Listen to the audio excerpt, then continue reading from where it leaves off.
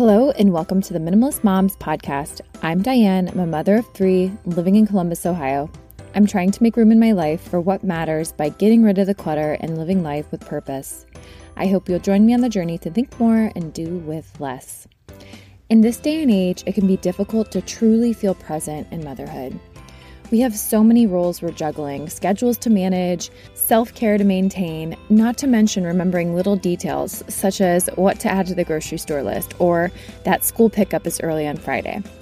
How do we manage presence when it feels like we're pulled in all these various ways? Joining me today to talk through this topic is author Sarah Bragg. Sarah wrote a book on this topic and more in her recently released book, A Mother's Guide to Raising Herself. However, today we're going to really focus on how to cultivate presence. How can we challenge ourselves to be more present in the moment without needing to document everything on social media? How can we be more present as mothers, as wives, as friends? And how can we teach our children to cultivate presence in their own lives?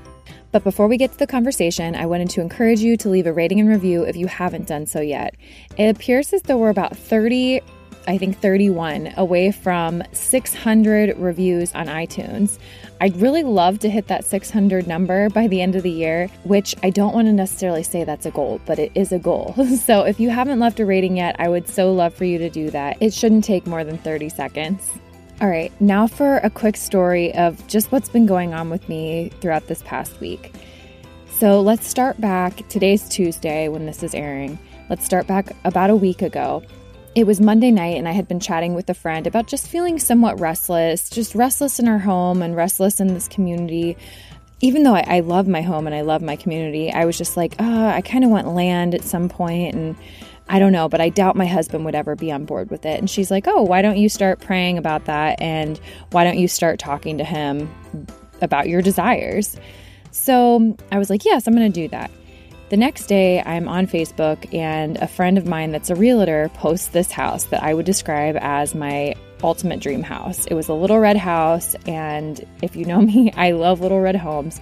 So I sent it to my husband and I was like, oh my gosh, I would move into this tomorrow. And he messaged me back and said, let's go look at it. That honestly blew me away right then and there because I had no idea that he'd even be willing to look. So I called up my friend. We scheduled a showing for the following night. We were able to make it out there. My husband described the home as majestic, which I would say accurately describes this property. And we both walked away saying, let's make an offer. That did seem overwhelming to me because it is a little bit of a distance from Columbus, but I was like, okay, you know what? Maybe this is our next step in life. Maybe this is the next door we walk through. Let's do this. So we contacted my husband's grandma, who's a realtor. She wrote up an offer for us, and then we sat on it. And we went back and forth for several hours, just contemplating, are we doing the right thing? Is this rushed? I felt like just so many doors had been opening and it felt right. But also, like I said, I really love our house and I wasn't feeling like I necessarily wanted to move. It was just the home that was so amazing. And it really just felt like it was organically happening. We didn't seek it out. It wasn't something we thought was going to happen. So I think that there can be this little prompting in the back of your mind, like, yeah, you got this. It's in the bag. All that to say, when I found out that we didn't get the house, I was really crushed. And I didn't think I would be as crushed as I was because, like I said, I do love our home and there are elements to our community which I adore. But I had to get real with myself and say, why am I so disappointed? A home doesn't make the memories. It's the people in the home that make the memories. And my people are here. And that doesn't mean that a home can't add to your memories. I would love to have chickens at that property, and it would be great to have a second bathroom or for all my children to have their own rooms. But we are so comfortable with what we have now. And I think sometimes maybe these signs happen because they point you back to gratitude for what you do have. And I do think timing's everything. And it just wasn't the house for us, even though our fingers are still crossed that maybe it'll fall through and we will get it. But yeah, I know that this might not seem like it has to do with minimalism, but I do think it has to do with intentionality and intentional living and being grateful for the things that you do have. And it's okay to want more and it's okay to dream big, but remaining grateful for the things that you do have and you do get to experience, especially when I don't like to do this, and maybe this will get me into trouble here, but when comparing ourselves to what's going on in the rest of the world, we are so fortunate. It's easy to want in a culture of excess and consumerism, but again, it's not necessarily the way that most of the people on this planet live. So while I'm sad and I am allowing myself this time to be a little mournful, honestly, I just have to remember that timing's everything. My family is what makes our house amazing, and the memories we make here have no less value just because they aren't in a house that one would deem majestic. So that's my story for you this week. I hope that it helps you if you're thinking about moving, if you're feeling restless in your own home, if you're feeling like maybe you need to have these conversations with your spouse, and this prompts you to have those conversations with your spouse because maybe you're a lot more on board than you think you are. I'll not take any more time, so let's get into this conversation with Sarah Bragg.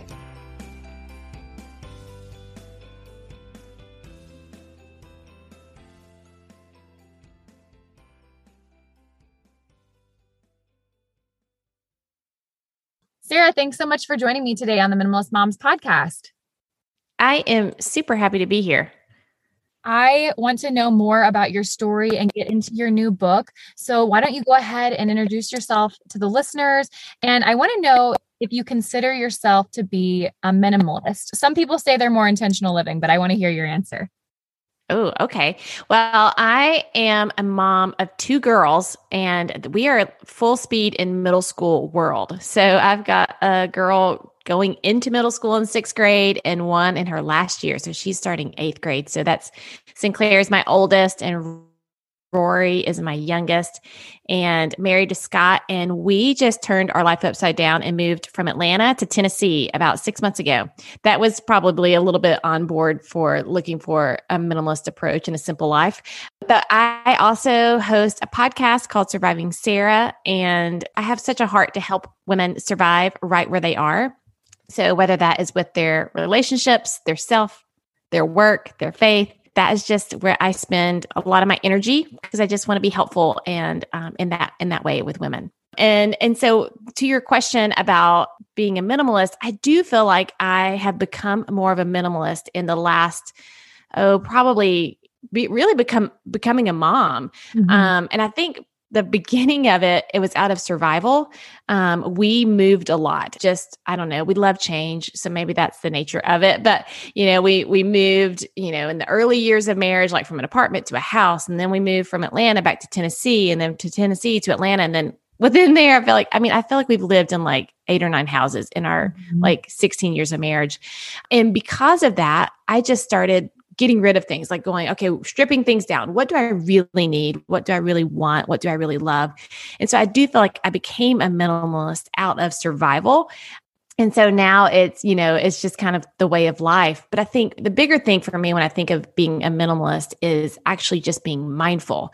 I want my mind to be a minimalist mind, I guess, if that can be a thing. So much clutter in my head that was revealed to me through raising these kids was just how much shame and perfectionism and fear and inauthenticity were taking up residence and real estate in my mind.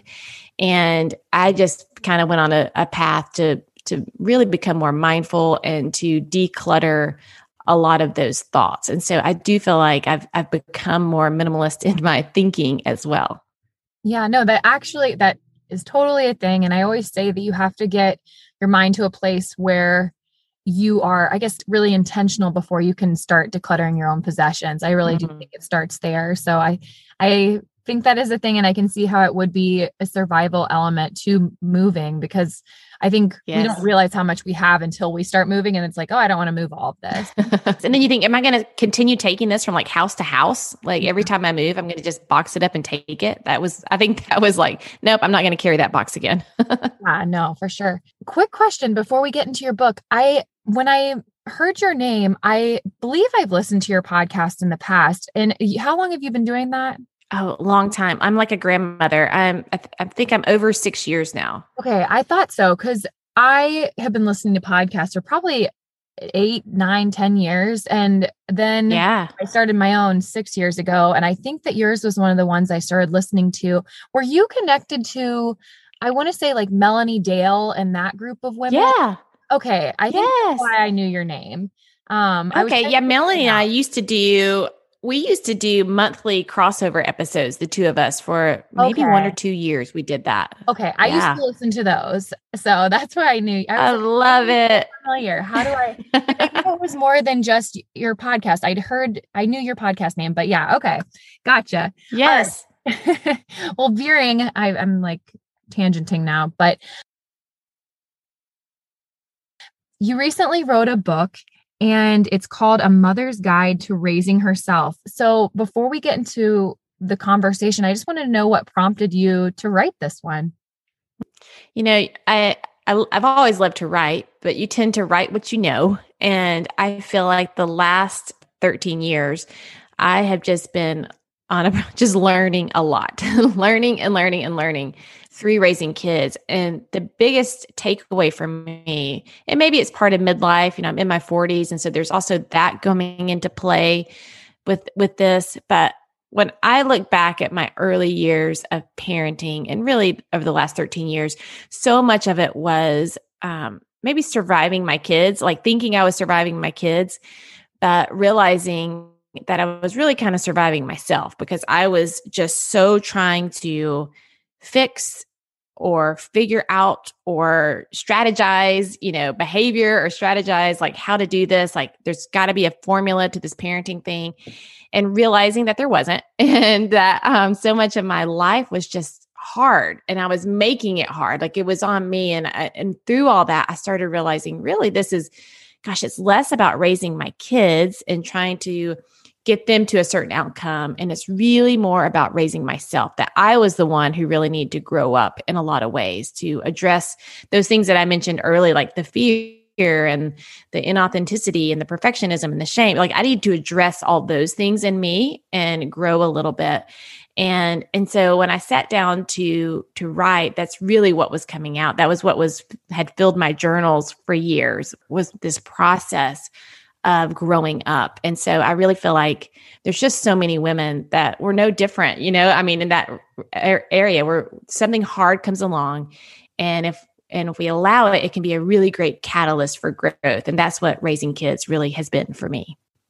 I feel like I've been confronted with that in my own life as well. Just one, I thought I was selfish when I got married, and it was a reflection of like, oh, well, it's not just you anymore. And then after my first baby, and then all the way to my third, every time I had a monumental, or I guess just one of those moments, I realized I had to die to myself a little bit more and put a little bit more priority, which is a good thing. And there is growth there. But then the other thing is with children, we have expectations for them, or we are trying to disciple them or to discipline them. And I would realize that I would be talking to my children a certain way or acting a certain way towards them with not wanting them to behave the way that I would behave. Right. And one of the things, this is so ridiculous, but for some reason, I was getting bad about wearing my seatbelt. Like I would remember halfway through my drive. I know that's horrible and that's a really embarrassing thing to admit, but my son, he hadn't been wearing his seatbelt. Like he was just throwing tantrums about it. And I remember just yelling at him every time we get in the car. I'm like, you need to put on your seatbelt. And then I looked in my rearview mirror and I'm like, oh, like you've been struggling with this exact same thing. And again, like that's a really dumb example because it just seems like second nature. You put on your seatbelt when you get into a car. But I was like, how can I critique him when I have been, for some reason, not wearing my own? So yeah. Right. I think it's, that's exactly it. That's real. Yeah. There's so many things that I would do the same thing. Even, recently my daughter was talking about a friend situation, middle school drama, and we're talking about it. And my advice to her was like, it doesn't sound like that person, if you can't be yourself with that person, maybe this is not a great friend for you. And I literally sat there and was like, gosh, am I being myself with the people that I call friends? Really, like every time I would speak something to my girls, it was like, oh, am I heeding that own advice? Or what do I think about that for my own life? I think it is just so true across the board for all of us in that. Mm-hmm. No, that's great. So going into our topic, we're going to be talking about being present in motherhood. How have you challenged yourself to just be more present in the moment with maybe not needing to document everything. And I think, again, it comes back to just living in the moment. But well, what do you think? It is so hard.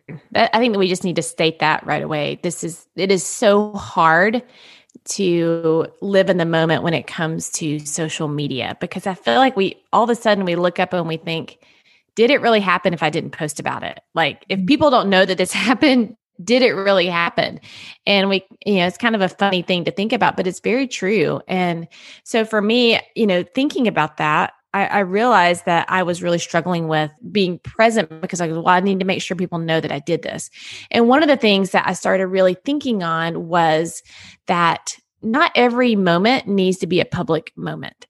And I started thinking through that. And I started thinking through the lens of my girls being, with each stage, like maybe when they're teenagers, or, now maybe when they're older in their 20s, what am I documenting that is what I'm documenting helpful? Will this be weird? Is it like just getting curious and asking those questions about things has helped me to decide whether this is a public thing or a private thing. Is this birthday moment? Do we really need to share it on social media, or is it, or not? I mean, maybe so. Like, the answer I think is going to be different every single time, but giving yourself permission to just at least ask some questions about that, whether you're going to feel like you're, not present, or you are. Another thing for me that's been helpful, and as your kids get older, you might feel the same way, is that now, my oldest doesn't want me to post about her on social media. Mm-hmm. So that was a whole new thing, and I'm going, well, gosh, I'm like a person who talks about parenting. You're my muse. Why can't I post about you? But being mindful and respectful to what she wants, because it is her life. And so, I ask permission before I post things about her. Like, so learning that way, I think even that helps you to go, am I just going to be here in this moment with my daughter and we're going to experience this thing? Like, she loves riding horses. Am I going to just be with her, or am I going to post about it? And again, there's kind of no right or wrong answer. It's being able to be fluid and flexible in the moment and figure that out.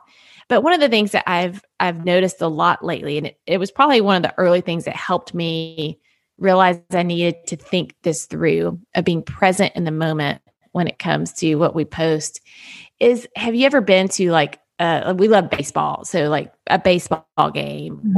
or a concert, some great experience, mm-hmm. and you just kind of look around and you see how many people are on their phones instead of taking in whatever it is.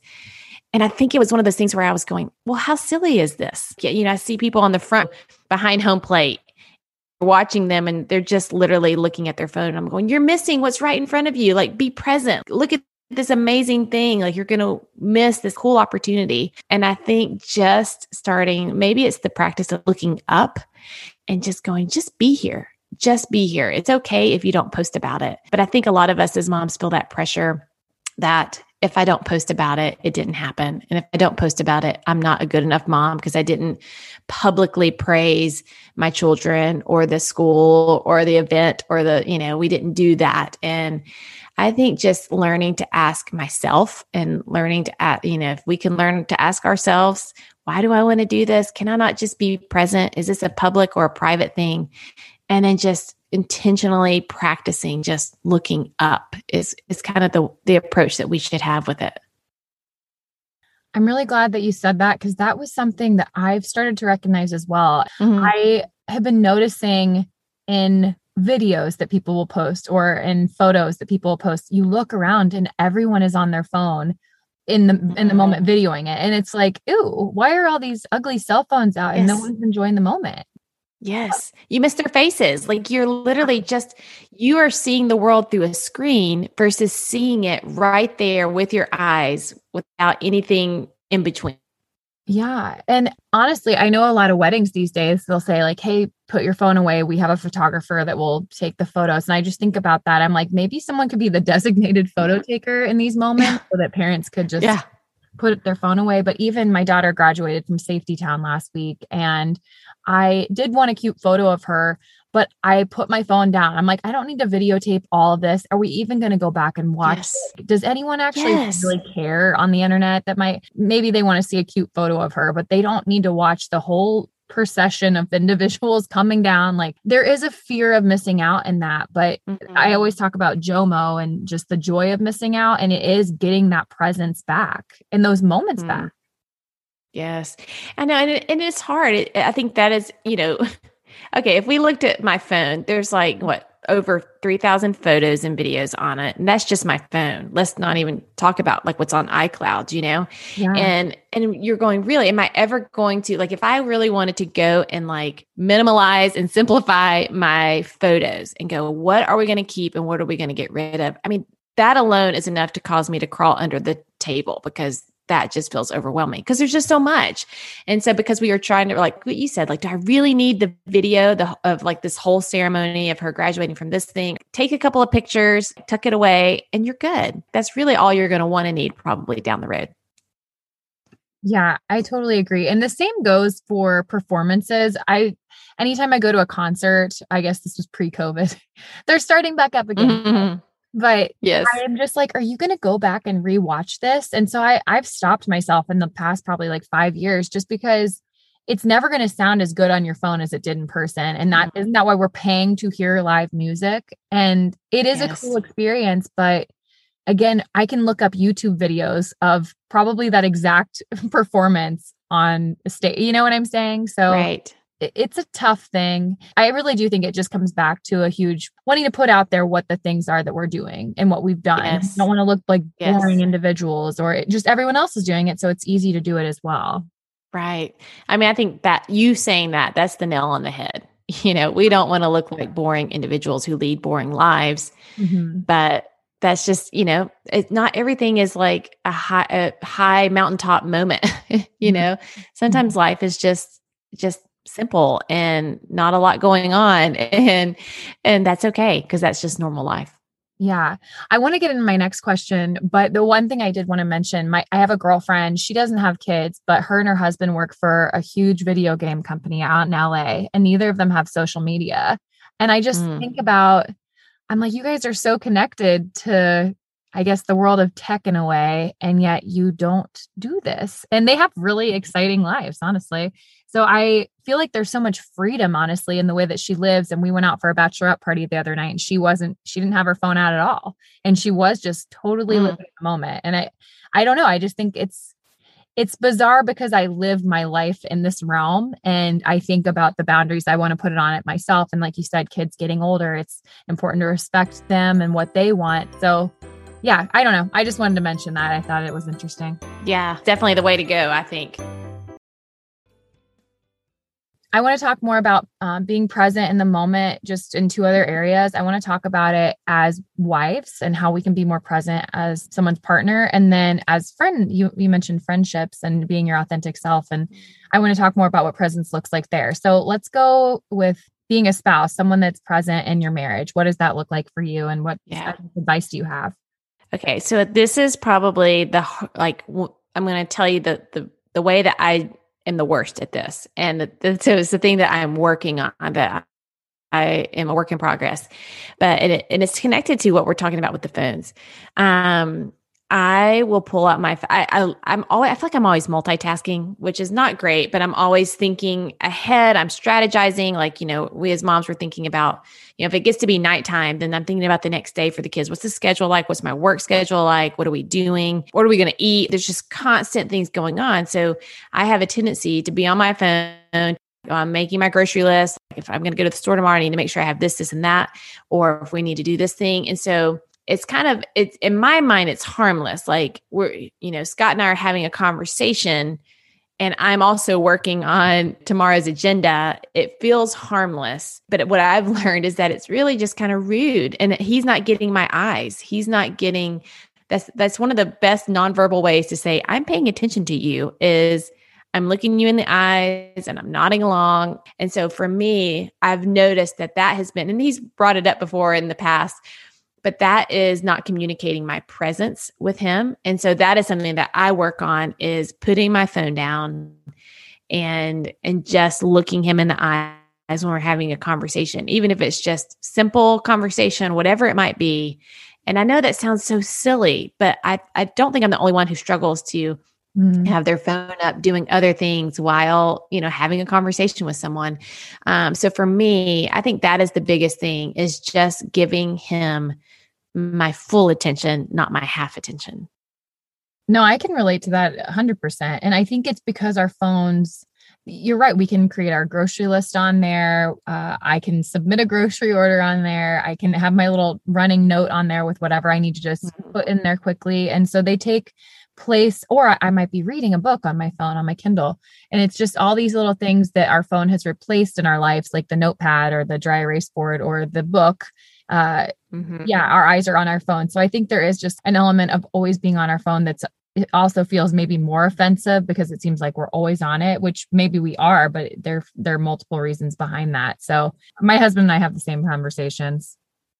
Yeah. I think it's the nature of the beast right now, that, this is the playing field, if you will, and we've got to figure it out, because it has the potential to erode our relationships. I'll be curious to see, I may cut this out, but I'll be curious to see in the coming years if, you see those Black Mirror episodes of that show, or at least I've heard about them, to where it's like everything is robotic and screens are everywhere. But I'm also wondering if people are going to get so sick of it that we just honestly go back to a more simple world. I don't know. It'll be curious. Yes, I know.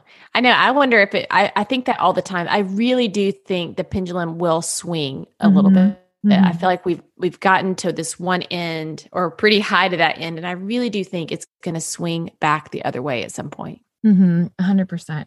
All right. I want to hear how we can be more present in our friendships. I think one of the best ways to be present in our friendships is to show up as yourself. And I think that's harder than we think it is. And I think the older we get, especially in our 20s and 30s, I think we're still asking those age-old middle school questions of, who am I and where do I belong? And so it's easy to start playing a role and thinking, oh, this is who I'm supposed to be, and this is how a person should be, and instead of just who I am. And so I think we need to start practicing showing up as ourselves, and choose, and that starts with the right people. There's some friends I know, that new friends that I tried showing up as me, and, they quickly were like, oh, I don't do that. There was a tone of judgment, and it's like, okay, you're not safe. We'll say what I'm going to say to someone else that is safe. But I think if we can practice just showing up as ourselves, and leaning into those friendships where you feel safe. Like for me, I make sure to have at least one moment a week with a friend, whether that's, on a walk or a phone call or a lunch, whatever it might be. Even through COVID, it was so great to just have phone calls, or once things opened up a little bit, go on a weekly walk with my friend. Those moments, a friend that I could show up as myself with and talk through life and just be present in the moment with, that was a huge life-giving moment for me. I absolutely agree. And I think what I've determined about all of that into my 30s is that I used to think I needed a ton of people to accept just me as who I am. And I'm like, no, if I have a handful that I can be, 2 or 3 that I can be myself with, like my true self with, then that's enough. And I don't want to say that I'm not authentic with my more acquaintances or people that I don't connect with regularly. But I think there is just okay, well, I don't want to seem crazy on the one time I see you every 4 or 5 months, Right. So, right. But if my cousin who hears me acting crazy every day on the phone, she's just like, oh, there's Diane again. So I think that you feel more comfortable in whoever it is that you are, just with these people that we're connecting with. And it doesn't have to be, I don't know. Again, I think maybe social media can set us up for that, because we're seeing people that have maybe been friends with the same group since high school. And that's not everyone's story. Right. Absolutely. I think that's more rare than common. Yeah. To be that close to your high school friends. Yeah. Yeah, I totally agree. Do you have any other advice on how to teach our children to be more present in the moment? Well, it is hard when we are learning it ourselves, I feel like, as we go. But I feel like it's just going to take a lot of modeling and a lot of boundaries, which I'm not good at drawing boundaries. It's all new to me. But if we can practice going, this is when we are present. This is when, if we're going to continue the conversation of phones, this is when we put our phones down. This is how we approach this. I think that is very helpful, in regards to phones. I think there's an onboarding process as the kids get older, to hold out and to recognize developmentally where kids are and then meet them where they are at. For middle school, they're going through a lot of cognitive pruning is what they call it, where they literally are just forgetting so much of what they already know, and because their brain is developing so fast. And so if we're just letting them fill that with all this other stuff, the things that aren't that important, then that's what their brain is going to remember, and it's going to prune off all this other stuff. And so I think that we just have to help teach them, be honest, have honest conversations, and then just help set boundaries. And that's not always easy because they don't always like the boundaries. And I don't like, I don't like rocking the boat, but gosh, kids rock all the boats. So I do think it just is a process of modeling and setting boundaries. Which is what we were talking about earlier too with I should say my example of that is my daughter will see me, even if I'm at a red light and I grab my phone really fast to send a text. She's like, "Mommy, you're not supposed to be on your phone when you're driving. Both of your hands are on the wheel."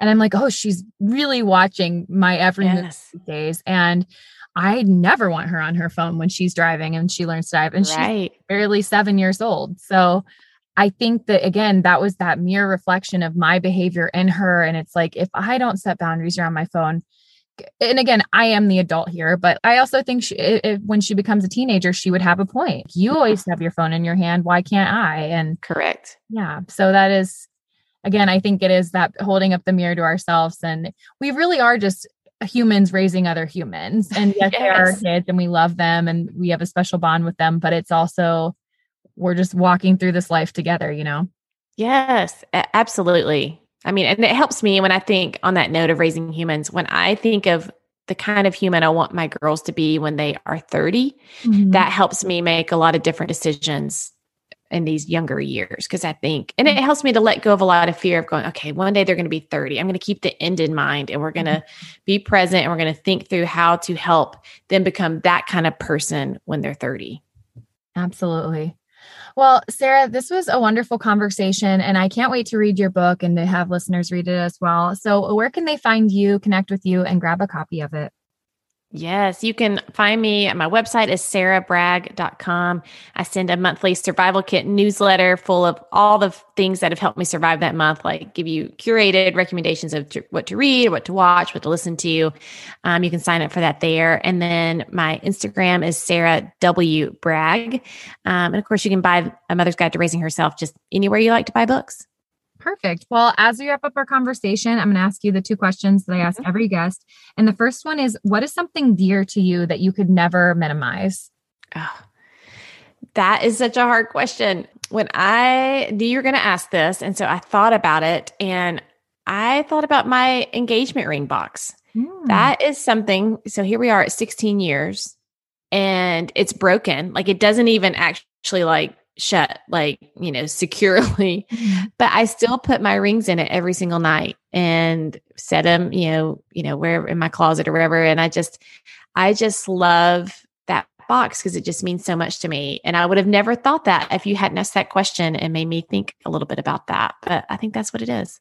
Yeah. I can't believe you still have the box and you take them off. I can't believe you haven't lost them by taking them. But I guess going in that box every night, then you know where they are. Right. It's like routine. I don't like sleeping in jewelry. And so it feels funny. And so I've just always taken it off. But yeah, it's that little box. Yeah. All right. And then lastly, what is an area in your life that you would struggle to keep minimal? Okay. I hate to even admit this, but I have over 1,000 emails on my phone that are unread. Whoa. And yeah. My husband literally he opened my phone yesterday and he was like, this is a problem. So I struggle to minimize my emails. Like I don't know what it is. I send myself like so many emails too, like probably like half of those are from myself of reminders or like, think about this or, and then they just sit there in my like inbox. So that's just something I need help with minimizing. That's a struggle. I have a website for you. It's called unroll.me and I don't know. I guess you'd have to give it permission to do this. So if you're not wanting that, then it's not. Yeah. But I have that set up and it puts everything that you just click on from the list. It takes it all off. So you don't have to go to each individual thing and subscribe, or if there's things that you don't want to see, you can categorize it. So that website has been really helpful to me, but I know I need to go through. I think my biggest thing is just organizing. Like so you want to keep these emails, like, first of all, let's read them, make them unread, and then put them somewhere. But then I just get overwhelmed and go, oh, who has time to do that? Oh, but I know I need to. No, I hear you. Well, Sarah, this was a wonderful conversation. I hope that this helps moms as they're getting back into the school year and knowing what to prioritize and how to be more present with their children, because it really does go so fast. So I just appreciate your time today. Oh, thank you for having me and for having such a thoughtful conversation. What did you think of the episode? Do you struggle feeling present in your day-to-day, whether it's in motherhood, in your marriage, or with friendships? Obviously, I'm sure most of us would answer yes to these questions, so you're not alone. Don't feel guilty. Just take little steps in getting to the point that you want to be that's realistic. I'd love to hear your story and your thoughts, so I invite you to keep the conversation going at minimalistmomspodcast.com. There you'll find links to the Instagram account, Facebook page, and where you can find me all around the web. Thank you for joining up on this journey. I wish you a lovely week as you think more and do with less.